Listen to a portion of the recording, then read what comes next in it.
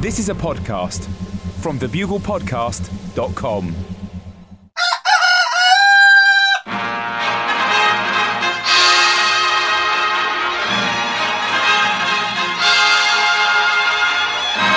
The Bugle, audio newspaper for a visual world. Hello, Buglers, and welcome to issue 253 of The Bugle for the week beginning Monday, the something thousand and something team. I am Andy Zaltzman, father of two, husband of one, slayer of zero. All those are accurate, up to and including our recording date of Friday the 13th of December 2013. And joining me from his bolt hole of badinage in New York City, it's the lancer of bombastic boils, the popper of zeitgeist zits, the squelcher of the cysts of self-interest, and the pricker of the pustulant pimples of political pomposity, all then beautified with his patented faceback of funny. It's John, the topical torpedo, Oliver. Hello, Andy. Hello, Buglers. Andy, cricket is dead. Yeah, it's dead, mate. Cricket is dead. Now, Buglers who aren't aware that England are playing Australia in the Ashes series, Yep. and England are playing the game. Basically, their new technique seems to be to smash themselves in the face with a cricket bat until they fall over. Yeah. That seems to be what they're doing, Andy. Would that be fair? Well, I'd say for our American listeners, it's sort of the equivalent, the way England are playing, of a baseball team, all going up to bat, standing at home plate, looking confident at the plate, and then just as the pitcher it hurls the ball at them, just smashing themselves in the nuts with their bats. That's basically what England are doing at the moment. But what makes this different from when I was growing up, John, and through the 80s and then into the 90s? England would often get thrashed, but then they weren't very good, whereas now England actually have a very good team, and they're now getting thrashed again. Yeah, it's different, isn't it? I blame it's nice Thatcher. that things move on. Yeah. You blame her dying? Definitely What, Thatcher. they were- I think Okay. they're too grief-stricken. Ever since Thatcher sadly passed, the England cricket team just hasn't quite been the same. I mean, they scraped together some results in the summer, but I think they just can't cope. It's really hit them that she's gone. Yeah. Oh, she's gone. So this is Bugle 253 for the week beginning Monday, the 16th of December, 2013, which means it's 5 years ago on Sunday, in fact, Sunday the 15th. 5 years since my son popped out all over the bathroom floor. Oh, wow. Yep. Wow. As long-term buglers would remember. It's all coming flooding back. Anyone thinking of having a child, be warned. It's probably worthwhile, but it is disgusting at the time. 240 years, John, since the Boston Tea Party. 16th of December, 1773. Another mess. Yeah, just shows the difference between our nations. In Britain, a tea party involved a nice cup of tea, maybe some scones, the papering over of personal regrets for the sake of polite conversation, and some biscuits. In America, maritime security breach and wastage of valuable consumer goods. The terrorists attacked our tea, John. I've got some of the newspaper headlines from the tabloids of the day. Cup a load of this. Brew must be joking. Leave us alone. Tee hee, rebels cock snook at king with tea-tip terror.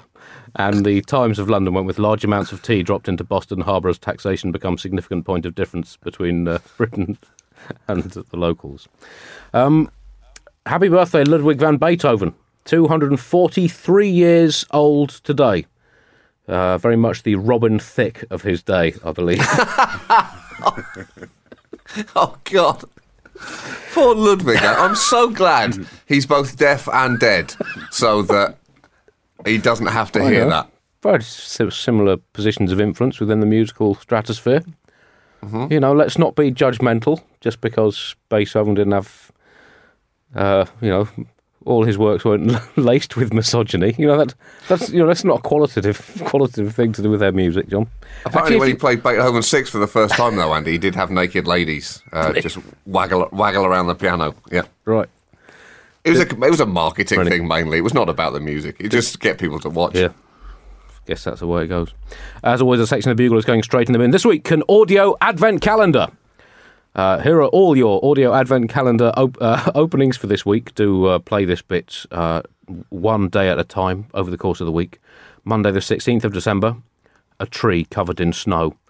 Tuesday the 17th, a bell. Wednesday the 18th, a holly leaf. Thursday the 19th, a snowman with no visible penis. Friday the 20th, a Christmas pudding or bomb, hard to tell. Saturday the 21st, a different bell. Sunday the 22nd, an angel looking randy. Or could be looking holy. It's not very well drawn. Sorry, it's quite a cheap advent calendar. Next week, the 23rd and 24th, and your free audio Christmas puppy.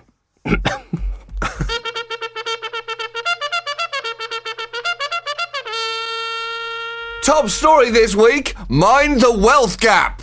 America's wealth gap has demonstrably, Andy, taken on a Grand Canyon level to it. It is on track to become a natural wonder of the world, and anyone who manages to jump over America's wealth gap in the future, Andy, is almost guaranteed sponsorship by Red Bull. But according to a Bloomberg national poll, the widening gap between rich and poor is eroding faith in the American dream. Incidentally, Michael Bloomberg, who owns the company that took that poll, has a personal wealth of $31 billion. So he's had not just a hand, but also a huge fucking shovel widening that gap himself. But, you know, that's not the point here. It's a much bigger, better point, but it's not the one we're looking at. By almost 2 to 1, 64% to 33%, Americans say the US no longer offers everyone an equal chance to get ahead. Now, it is arguable, of course, whether it ever truly did, but I certainly think it's fair to say that the American dream has become even harder to actually dream now, without reality creeping in. Oh, I had this amazing dream. Sweetheart, I was working in a factory, and I was working really hard, and I was hoping to get a promotion, maybe up into management of some kind, but then I didn't get it. So I worked even harder, and then I didn't get it again. So I tried dreaming really, really hard in my dream to get ahead in life, and well, it just started to seem impractical in the economic climate, so I tried dreaming of flying instead, but I couldn't get my feet off the ground, and then I woke up. Sorry, did I say I had an amazing dream? I meant to say I had a plausible dream. Well, it's become quite indefinable now, the 21st century American dream. It seems to me to be something that you can't quite remember when you wake up, possibly involving the vague sensation of chasing a shadowy monster down an endless corridor whilst needing a wee and being unable to find your trousers. Or maybe something about your children asking you something really important but not being able to speak and give them an answer, but just moving your mouth up and down, then waking up to find out that they've left home without telling you and emigrated. That seems to be basically what it is. What it is now. The statistics really don't stop being shocking, though. Last year, the richest 10% of Americans earned more than half of all income. Andy, those are near revolution-inducing numbers. If Wall Street bankers had Versailles-style ornately clipped hedges outside their penthouse apartment buildings, I think people in this country might actually be waxing the blades on some guillotines right now. The incredible thing is that the poll goes on to show that American people are less concerned about this wealth gap than you might reasonably expect. Only 45% of Americans say that new policies are needed in response to this, while 46% say it would be better to allow the market to operate freely even if the gap gets wider.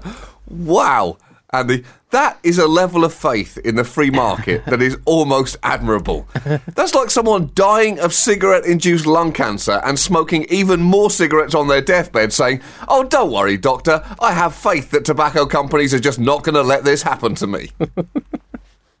There was understandably, though, less faith demonstrated by those making less than $50,000 a year here in America when they were asked. 73% to 24%, they said the economy is unfair. But still, Andy, who is that 24%?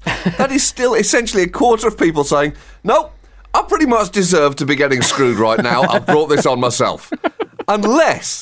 Unless those 24% polled were actually being sarcastic, saying, "Oh, of course the economy is fair. What could be fairer about it? It's so fair." Put me down for thinking this is the fairest system in the entire universe. That is the problem with polls, Andy. They don't record tone of voice. That's why they're fundamentally flawed. There's an interesting psychological relationship that Americans have with money, or more specifically, the lack of it. The problem is, Americans are inherently optimistic people, and that can be a real problem. Americans in the top fifth of income make 16.7 times the income of those in the bottom fifth, and yet less than half of Americans think the wealth gap is a problem. The simple psychological explanation, Andy, is that everyone, even the poorest Americans, have a tendency to assume that one day they're going to be the richest Americans, and they don't want their hypothetical wealth to be taxed in the future. They're protecting income that doesn't even exist yet. There's that great quote from John Steinbeck, where he says, socialism never took root in America because the poor see themselves not as an exploited proletariat, but as temporarily embarrassed millionaires. Americans are just suicidally optimistic, Andy. Hope is their kryptonite. And the wealth gap has been in the news a lot recently, partly because President Obama delivered a major speech about the wealth gap recently, highlighting the problem and saying that something needed to be done about it, as if he'd slightly forgotten that he was the current president. And that's something that he could maybe have a bash at solving were he so inclined. I actually wonder now how many times a day he says, oh, someone should really do something about this, before someone in the same room has to touch him gently on the arm and say, yeah, Mr. President, that person is still actually you at the moment. Really? Before saying, God, have you seen that Danish leader? Man, what a sizzler. The Pope has waded in.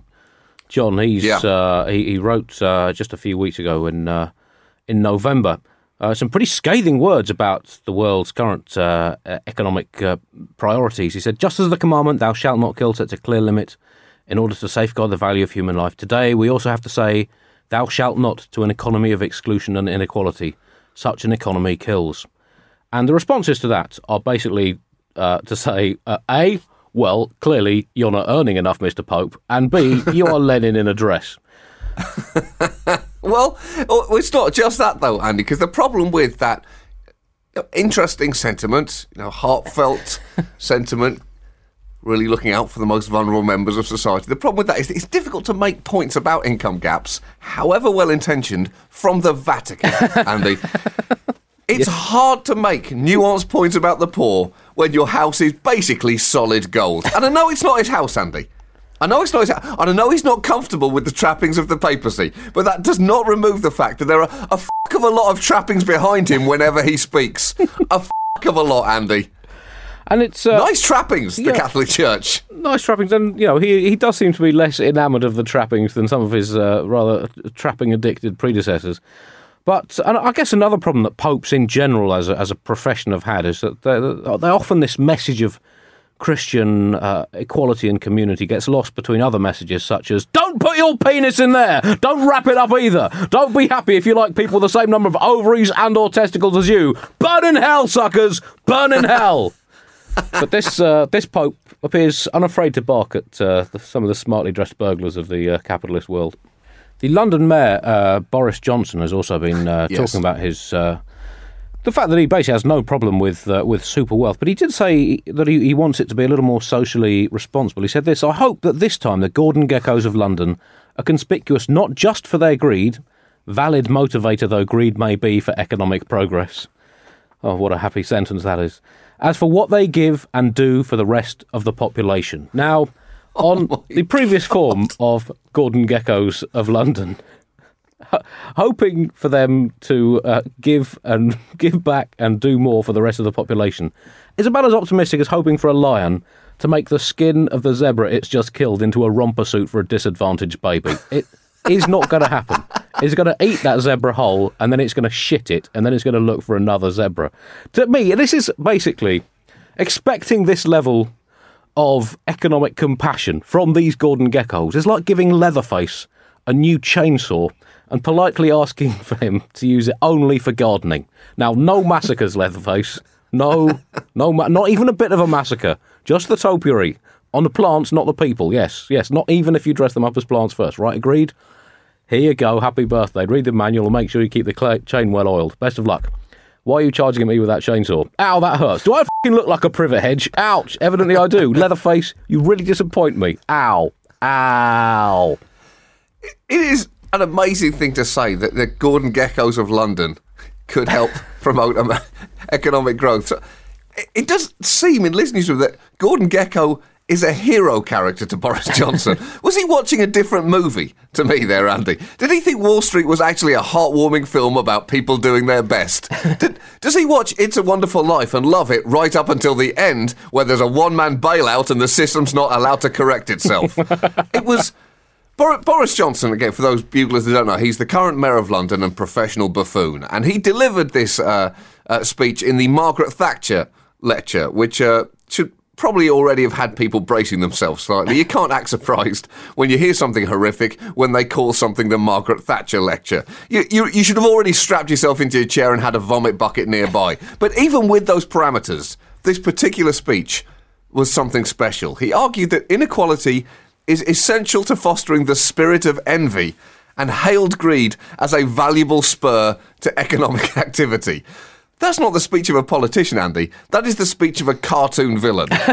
In fact, it's only the speech of a politician in a Batman movie, delivered at an overblown cocktail party before the Cape Crusader comes smashing in through the skylight. Well, it's not the most optimistic view of how humanity and economics works. It's basically saying our system does work sometimes, but it only works when people are or whatever the opposite of refreshing is to hear him actually say it out loud. He argued that it was... Yeah, he was defreshing. It was a deeply defreshing experience. He argued that it was futile to try to end inequality and went on to mock the 16%, I quote, of our species with an IQ below 85, claiming that we should be doing more to help the 2% of the population who have an IQ above 130. Although after a comment like that, he may be unpleasantly surprised that he's in fact deep down in that 16%. He then made a chilling, if slightly baffling comment when he said, "The harder you shake the pack, the easier it will be for some cornflakes to get to the top." This guy is not a mayor, Andy. He's a fucking sociopath. Yeah, I don't know what packets of cornflakes he's been buying either. That's some weird physics going on in his breakfast cereals.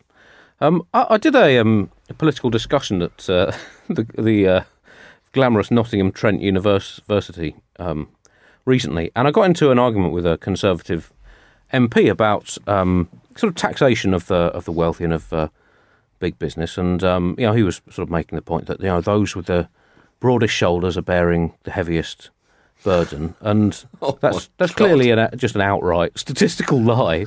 But I guess it's like, they're clearly, the rich do maybe pay a greater volume of tax, but in terms of the impact on their lives, it's a pinprick compared to a bullet in the kneecap. I guess it's like if you take a steak off the tasting menu of a gourmand in a Michelin-starred restaurant, he might be a bit annoyed. But if you take a few grains of rice off a starving African child, it might starve to death. Now, the glutton has lost by far the greater quantity of food, so by the logic of today, he is the one who is bearing more of the burden. Therefore, he is the one who is suffering true pangs of hunger, partly because the rice child is now dead. But the point stands. The point stands, John. The truth is, Andy, that no one in the US is as poor as their current government anyway, who are up to the wazoo in debt and having to hide behind a couch every time a Chinese person comes to the front door. It's hard to pick an individual problem that Congress has, Andy. It's a smorgasbord of dysfunction, with each issue more horrendous than the last. Congress truly is the people's house, in that it's slightly falling apart and no one inside it can get along. But it's hard to even talk about money with Congress, as they haven't passed a budget for the government for nearly half a decade now. And yet, Andy, in a shocking move of basic legislative competence, the House of Congress actually passed a budget this week for the American government for the first time since 2009. Republicans and Democrats have been tearing each other apart over this, even shutting down the government completely a couple of months ago. But for now, at least, there seems to be a fiscal truce. And Democrat Patty Murray, who led the negotiations with the Democrats, said she hoped that this would heal some of the wounds in Congress. Oh, really, Patty? Heal your wounds? Because, again, let's be clear, any wounds Congress have been self-inflicted. You have been legislatively self-harming like depressed teenagers for the last 2 years. And while you're rubbing lotion on your scratches, the rest of the country's been bleeding out after you shot it in the face with a bazooka. It's been so long, Andy, since the American government had a budget, I'd forgotten that budgets were something that American governments could have. And now I can't work out if this is just a basic deal or if it's some sort of witchcraft. Did each side stand around a cauldron and throw in pages and pages of their demands, add eye of toad, tail of newt, mumble something about pentagons, drink the contents of the cauldron and then vote? Burn these witches, Andy. Burn them, I say. This budget deal has been greeted by commentators here as a huge step forward, as this guarantees that the federal government should not shut down for 2 years. But does that not really show just how low the bar for success is now here? Oh, hey everybody, great news. The most powerful government on the planet shouldn't collapse for 24 whole months. The system works. We did it. That's the American dream, John. That is a cheese-induced American dream. Both sides, though, have since been complaining that this is not the deal that they wanted. But isn't that the fucking point, Andy? It's a compromise. That's what it's supposed to be. It's just, it's been so long since the last compromise, everyone's forgotten what a compromise is supposed to feel like. And it's supposed to feel slightly shitty. You know it's worked if no one's happy. If the feeling of triumph is instead replaced with a sense of, oh, well, I guess that'll just have to do. This deal basically sets US government funding levels at just over $1 trillion for the next couple of years, slap bang in the middle of what the two sides wanted. And one report on CBS said many Senate Democrats are weighing in to say that they don't think the deal is perfect, but that they can live with it. Exactly, Andy. That's the point. It's the same conversation every woman in her late 30s has with herself as she looks at the man she's on a dinner date with and says, look, he's not perfect, but I can live with it. Compromise is key, Andy.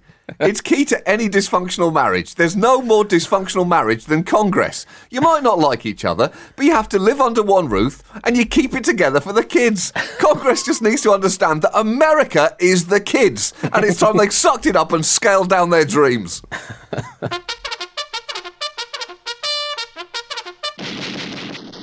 Queen money news now, and nothing will highlight a wealth gap quite like a monarchy, Andy. They literally wear solid gold hats. And look, the Queen loves money. We know that. There's no point denying it. She loves it so much she put her face on it. But for someone who has an actual throne to sit on, she's surprisingly frugal with money. The News of the World hacking trial uncovered an amazing story. The police in Buckingham Palace had been told to leave the Queen's nuts alone. And that needs further explanation, John. Well, because this initially seemed like an absolutely huge story, that the Queen of England has actually been a king in drag for the last half a century. And I have to say, it wouldn't have been a total surprise to me, Andy. I could kind of see it. But that wasn't actually it. The story was that the Queen marked the level in bowls of nuts left around Buckingham Palace because she was irritated with police officers eating them. I mean, what a story, Andy. Yep.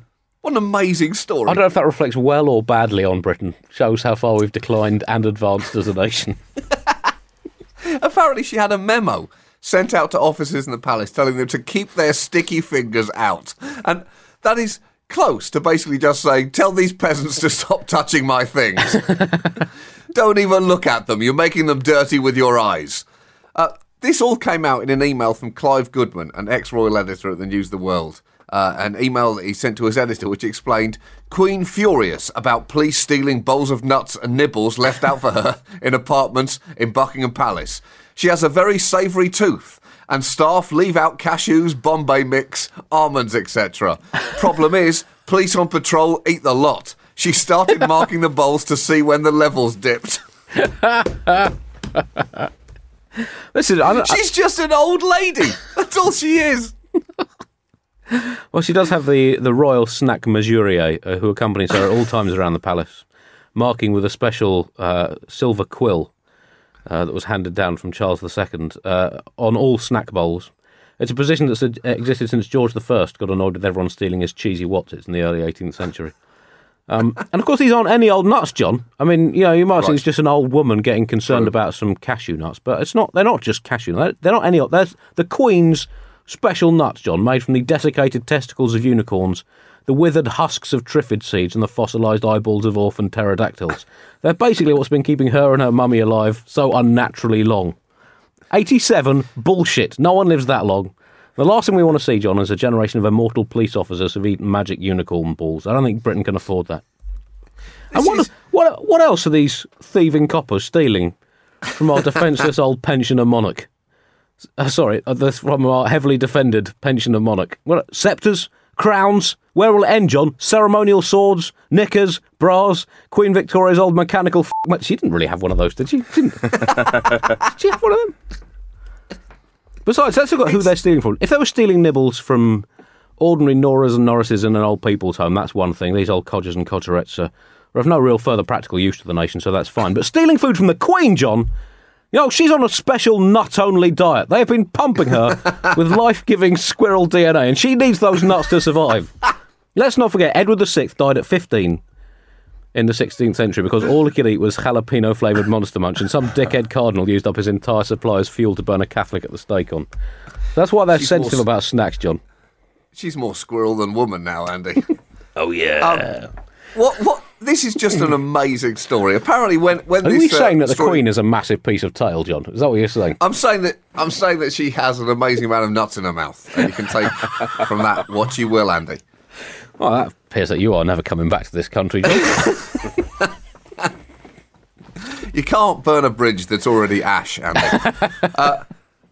Apparently, when this story was read out in court this week, there was huge laughter, followed by Justice Sanders telling the jury that the claim that officers were stealing was, and I quote, an unproven allegation. Now, honestly, this whole phone hacking scandal might actually have been worth it, Andy, just so we could find this out. Because I can no longer look at the Queen's face in photos or on banknotes without picturing it screaming, "Get your hands off my f***ing nuts!"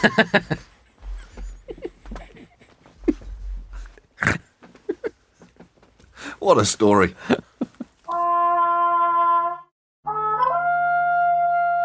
Nelson Mandela Memorial Sign Language bullshit news now, and the memorial for Nelson Mandela was... I mean, it's really... The whole thing has been overtaken by the controversy over the man who was doing the signing for it, who it turned out basically was just signing total and utter gibberish. Basically, didn't know... Basically, it appeared to not know what he was doing. Subsequently claimed that he had been visited by angels and was hallucinating at the time. And the company from which he was hired basically disbanded and disappeared. And there are various details to this story that are absolutely spectacular. Quite aside from the fact that he didn't even know basic signs for thank you or Mandela, both of which you would have thought would have been quite useful on that occasion. Even if you had never done it before, you would at the very least learn those two things. But it also turned out that the standard fee for a sign interpreter apparently is between 1,300 and 1,700 rand a day, which I think is, I don't know, about $160, maybe a bit more, maybe $200. But this guy was being paid around about half that, 800 rand. And ordinarily, you switch your sign interpreters about every 20 minutes to maintain their concentration levels. This guy was on stage for the entire 4-hour-long service. Oh, my God. There is a time... I know we live in tough economic times, and there is a time and a place for belt tightening. But when the entire planet is watching you bid farewell to the greatest citizen your country has probably produced, I think it's worth stretching the extra 50 quid for at least one person who knows what the they're doing, and ideally stretch a couple of hundred and get two.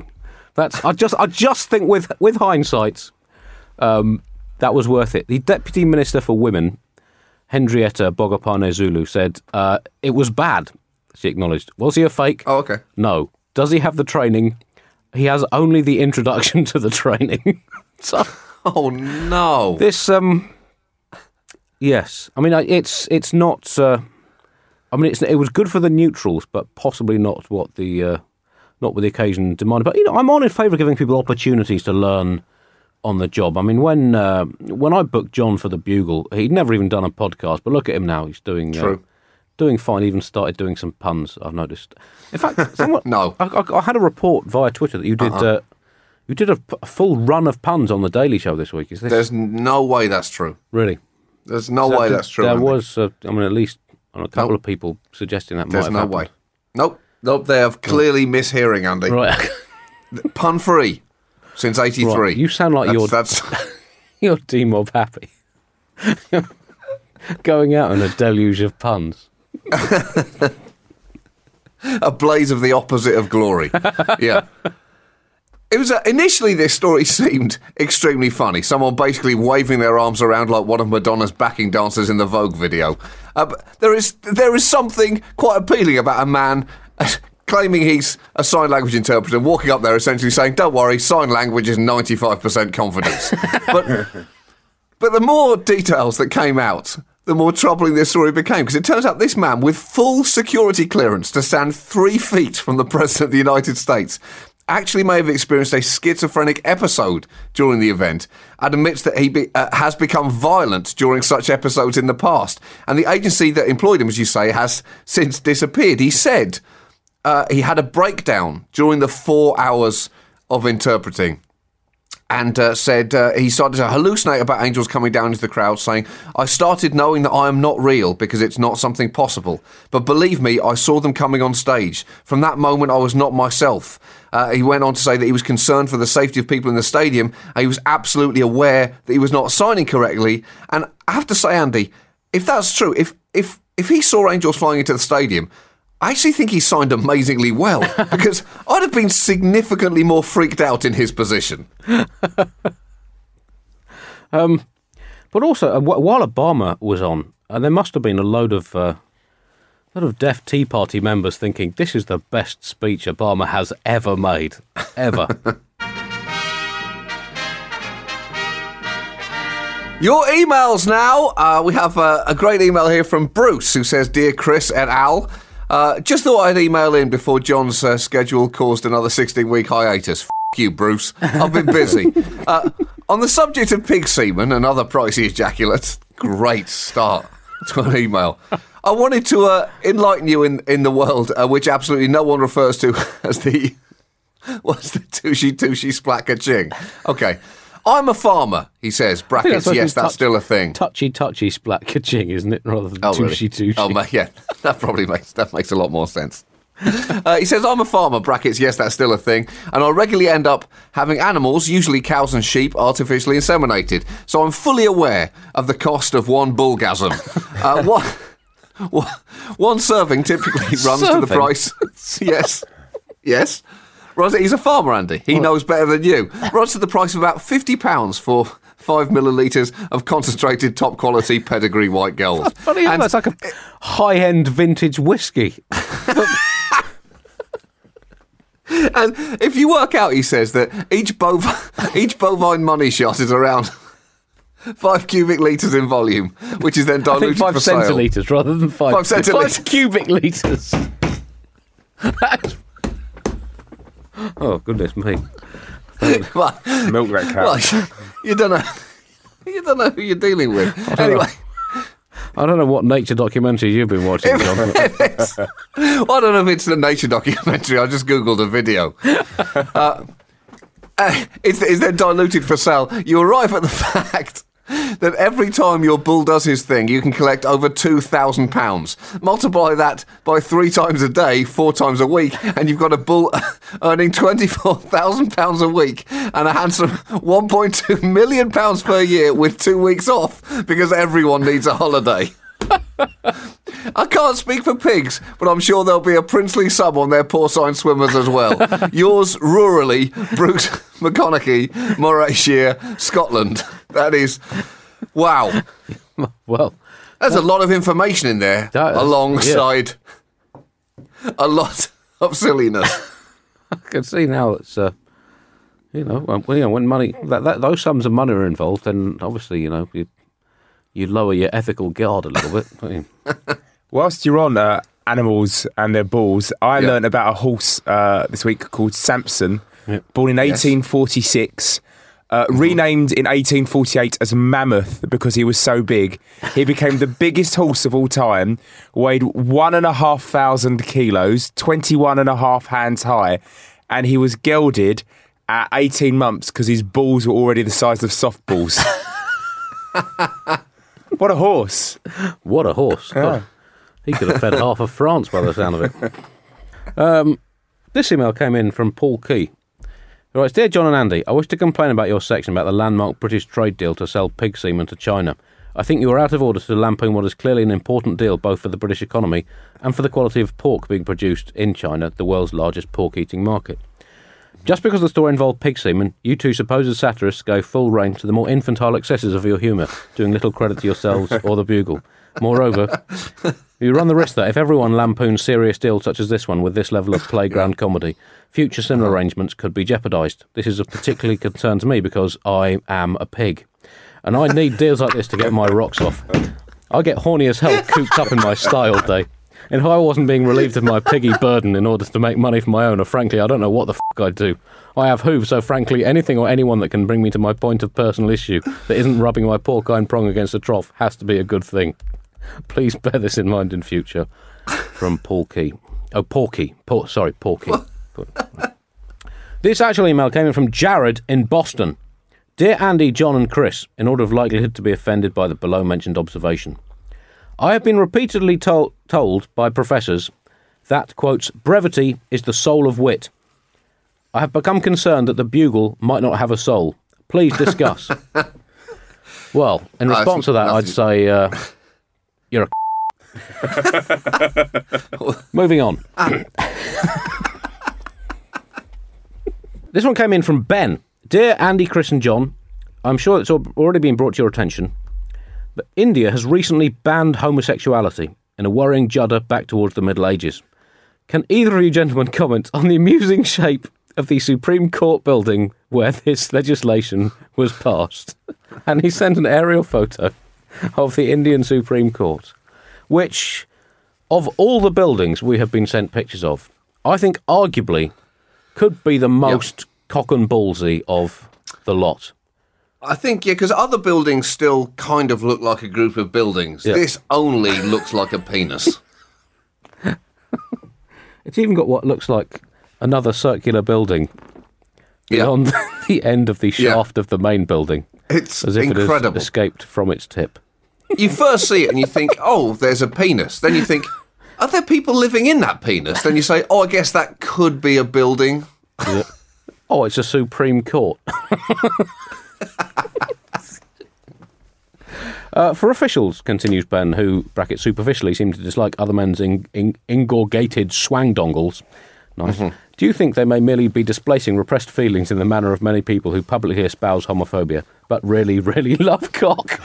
You know, I'm not that familiar with. I'm not that familiar with Indian politics, but it is, from what I have seen on my trips there, absolutely fucking crazy. So let's not rule anything out. But unquestionably, the Indian Supreme Court building is certainly writing checks that its anti-homosexual legislation can't cash. Well, that's it for this week's Bugle. Do keep your emails coming in to info@thebuglepodcast.com. Don't forget to check out our SoundCloud page, soundcloud.com/the-Bugle. And you can get your voluntary subscriptions and your Bugle merch at thebuglepodcast.com. So, John, this is going to be your last week on the Daily Show coming up. Yeah, I know. Very weird. Yeah. Very strange. Are you going to be ritually sacrificed at the end of it? That's usually how most correspondents go out. I've just got to hope that the smoke reassembles itself into a functional human being. Christmas Carol time, of course. I had some carol singers came round singing. I don't really like Christmas carols, but some carol singing people came round to my house. There was a top Chinese snooker player, a mafia boss, Mrs. McAleese, the former president of Ireland, and the ghost of the revolutionary Marcus Trotsky. I greeted them all very warmly. Ding Don, Merry Leon, hi. How are you all? That's it for this week. Is this on? Is this on? That's it, just one off. Just in and out. In and out. John, okay. I'm not taking any criticism for you on this now, John. That will teach buglers for listening to the end of this. You've taught people a key lesson there. Bail out before the goodbyes. Bye-bye. Bye.